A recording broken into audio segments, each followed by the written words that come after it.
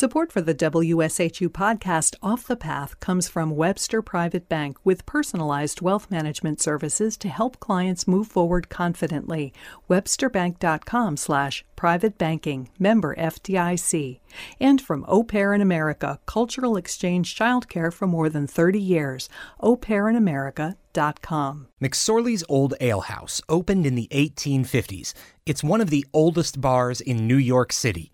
Its slogan used to be, good ale, raw onions, and no ladies.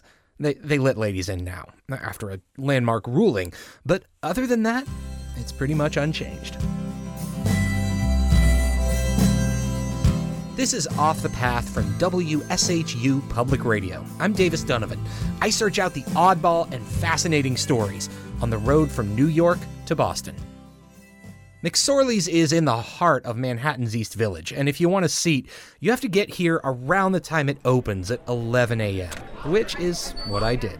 Welcome to McSorley's. Gregory De La Haba is a waiter and a bartender, as well as the artist in residence. Back in the 90s, the owner of McSorley's hired Gregory to paint a portrait of his daughter, who was also the bar's first female bartender.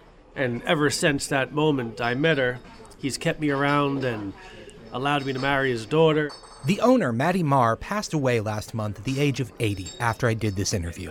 His son-in-law, Gregory, carries on the bar's traditions, which includes throwing sawdust on the floor every morning. The sawdust is both form and function.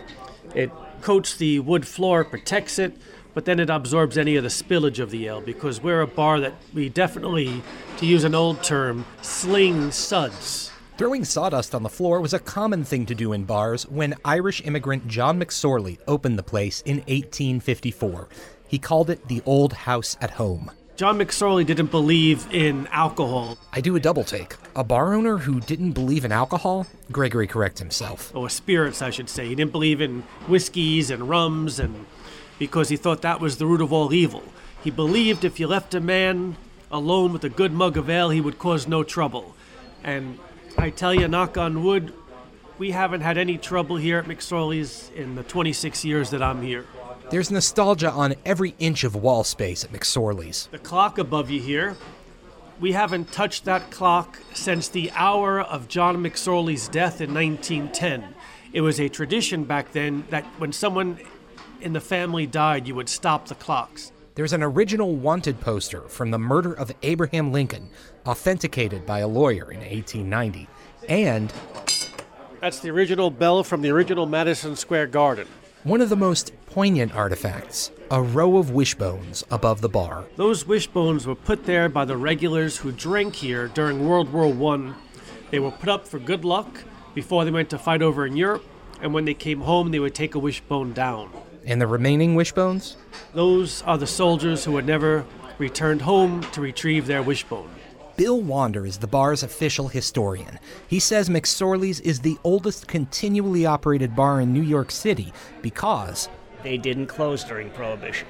And I've been through the books and I can't find this place rated at all. Wander says he knows the bar was open in 1925 during Prohibition because that's when E.E. Cummings wrote a poem called Sitting in McSorley's Drinking the Ale That Never Lets You Grow Old. By early afternoon, McSorley's is packed.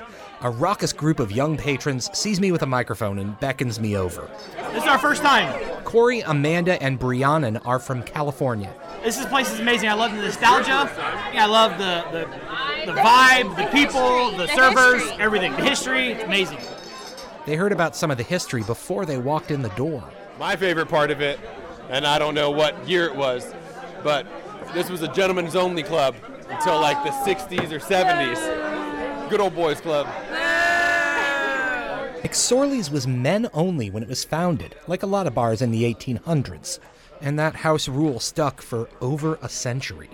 Even in the 1960s, owners thought admitting women would mean the death of their business. And then, in 1969, two female attorneys from the National Organization for Women walked in, ordered drinks, and were denied service. Gregory De La Haba says they sued and won their case.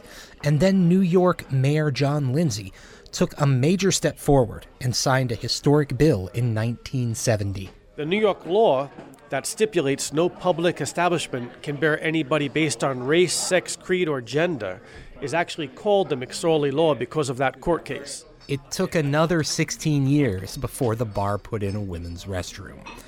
Obviously, admitting women didn't put McSorley's out of business. Gregory de la Habas says one reason the bar stands today, the McSorley family bought the building in 1888.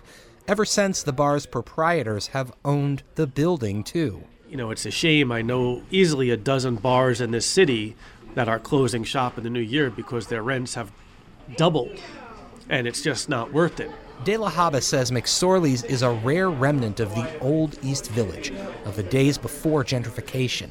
The neighborhood has changed dramatically over the years, but what hasn't changed is the inside of this establishment. It's a place of comfort, he says. Any New Yorker who's ever left this city for greener pastures, whether it's North Carolina, Florida, the West Coast, Arizona, when they come back to New York to visit, it's not to see their family. It's to visit McSorley's, where their father drank, where their grandfather drank. And maybe where their sons and daughters will drink someday, too. You know, when they're old enough.